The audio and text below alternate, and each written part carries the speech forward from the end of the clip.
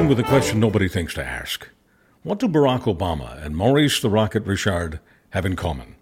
Both share a birthday. This day, August 4th. Richard, if alive, would be 102. Barack Obama, thankfully, is alive, 62. In this country, some never thought this could ever happen in the energy capital of Canada, Alberta. But the Danielle Smith government has decided to push the pause button on all approvals for new wind and solar projects.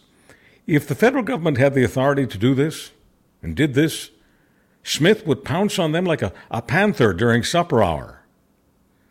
Mariupol was a beautiful Ukrainian city until Vladimir Putin's forces rocketed, smashed, and burned it to the ground. It's currently occupied territory. It's occupied by Russians.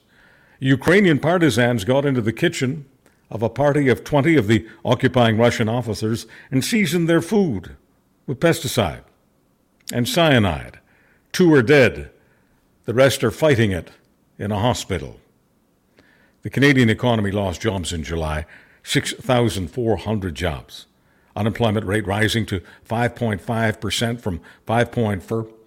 Bay Street analysts were expecting a gain of 21,000 jobs last month, but the question becomes, what does this all mean for interest rates?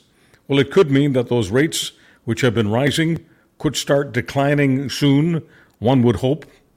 Telus is a Canadian telecommunications giant based in Vancouver. They employ more than 110,000 Canadians, but by the end of this year, that number could shrink by 6,000. The company says they need to do this. It needs to happen for them to stay competitive.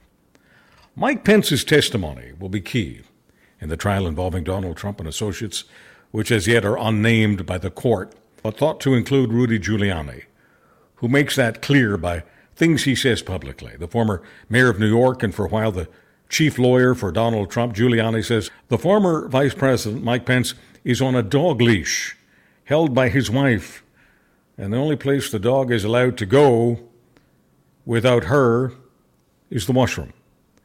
To my experienced eye, it looks like Giuliani will need a barrel of Drano bigger than Pennsylvania Avenue to clean the stain of the bowl his future is circling in right now. I'm Charles Adler with 3 Minutes That Matter.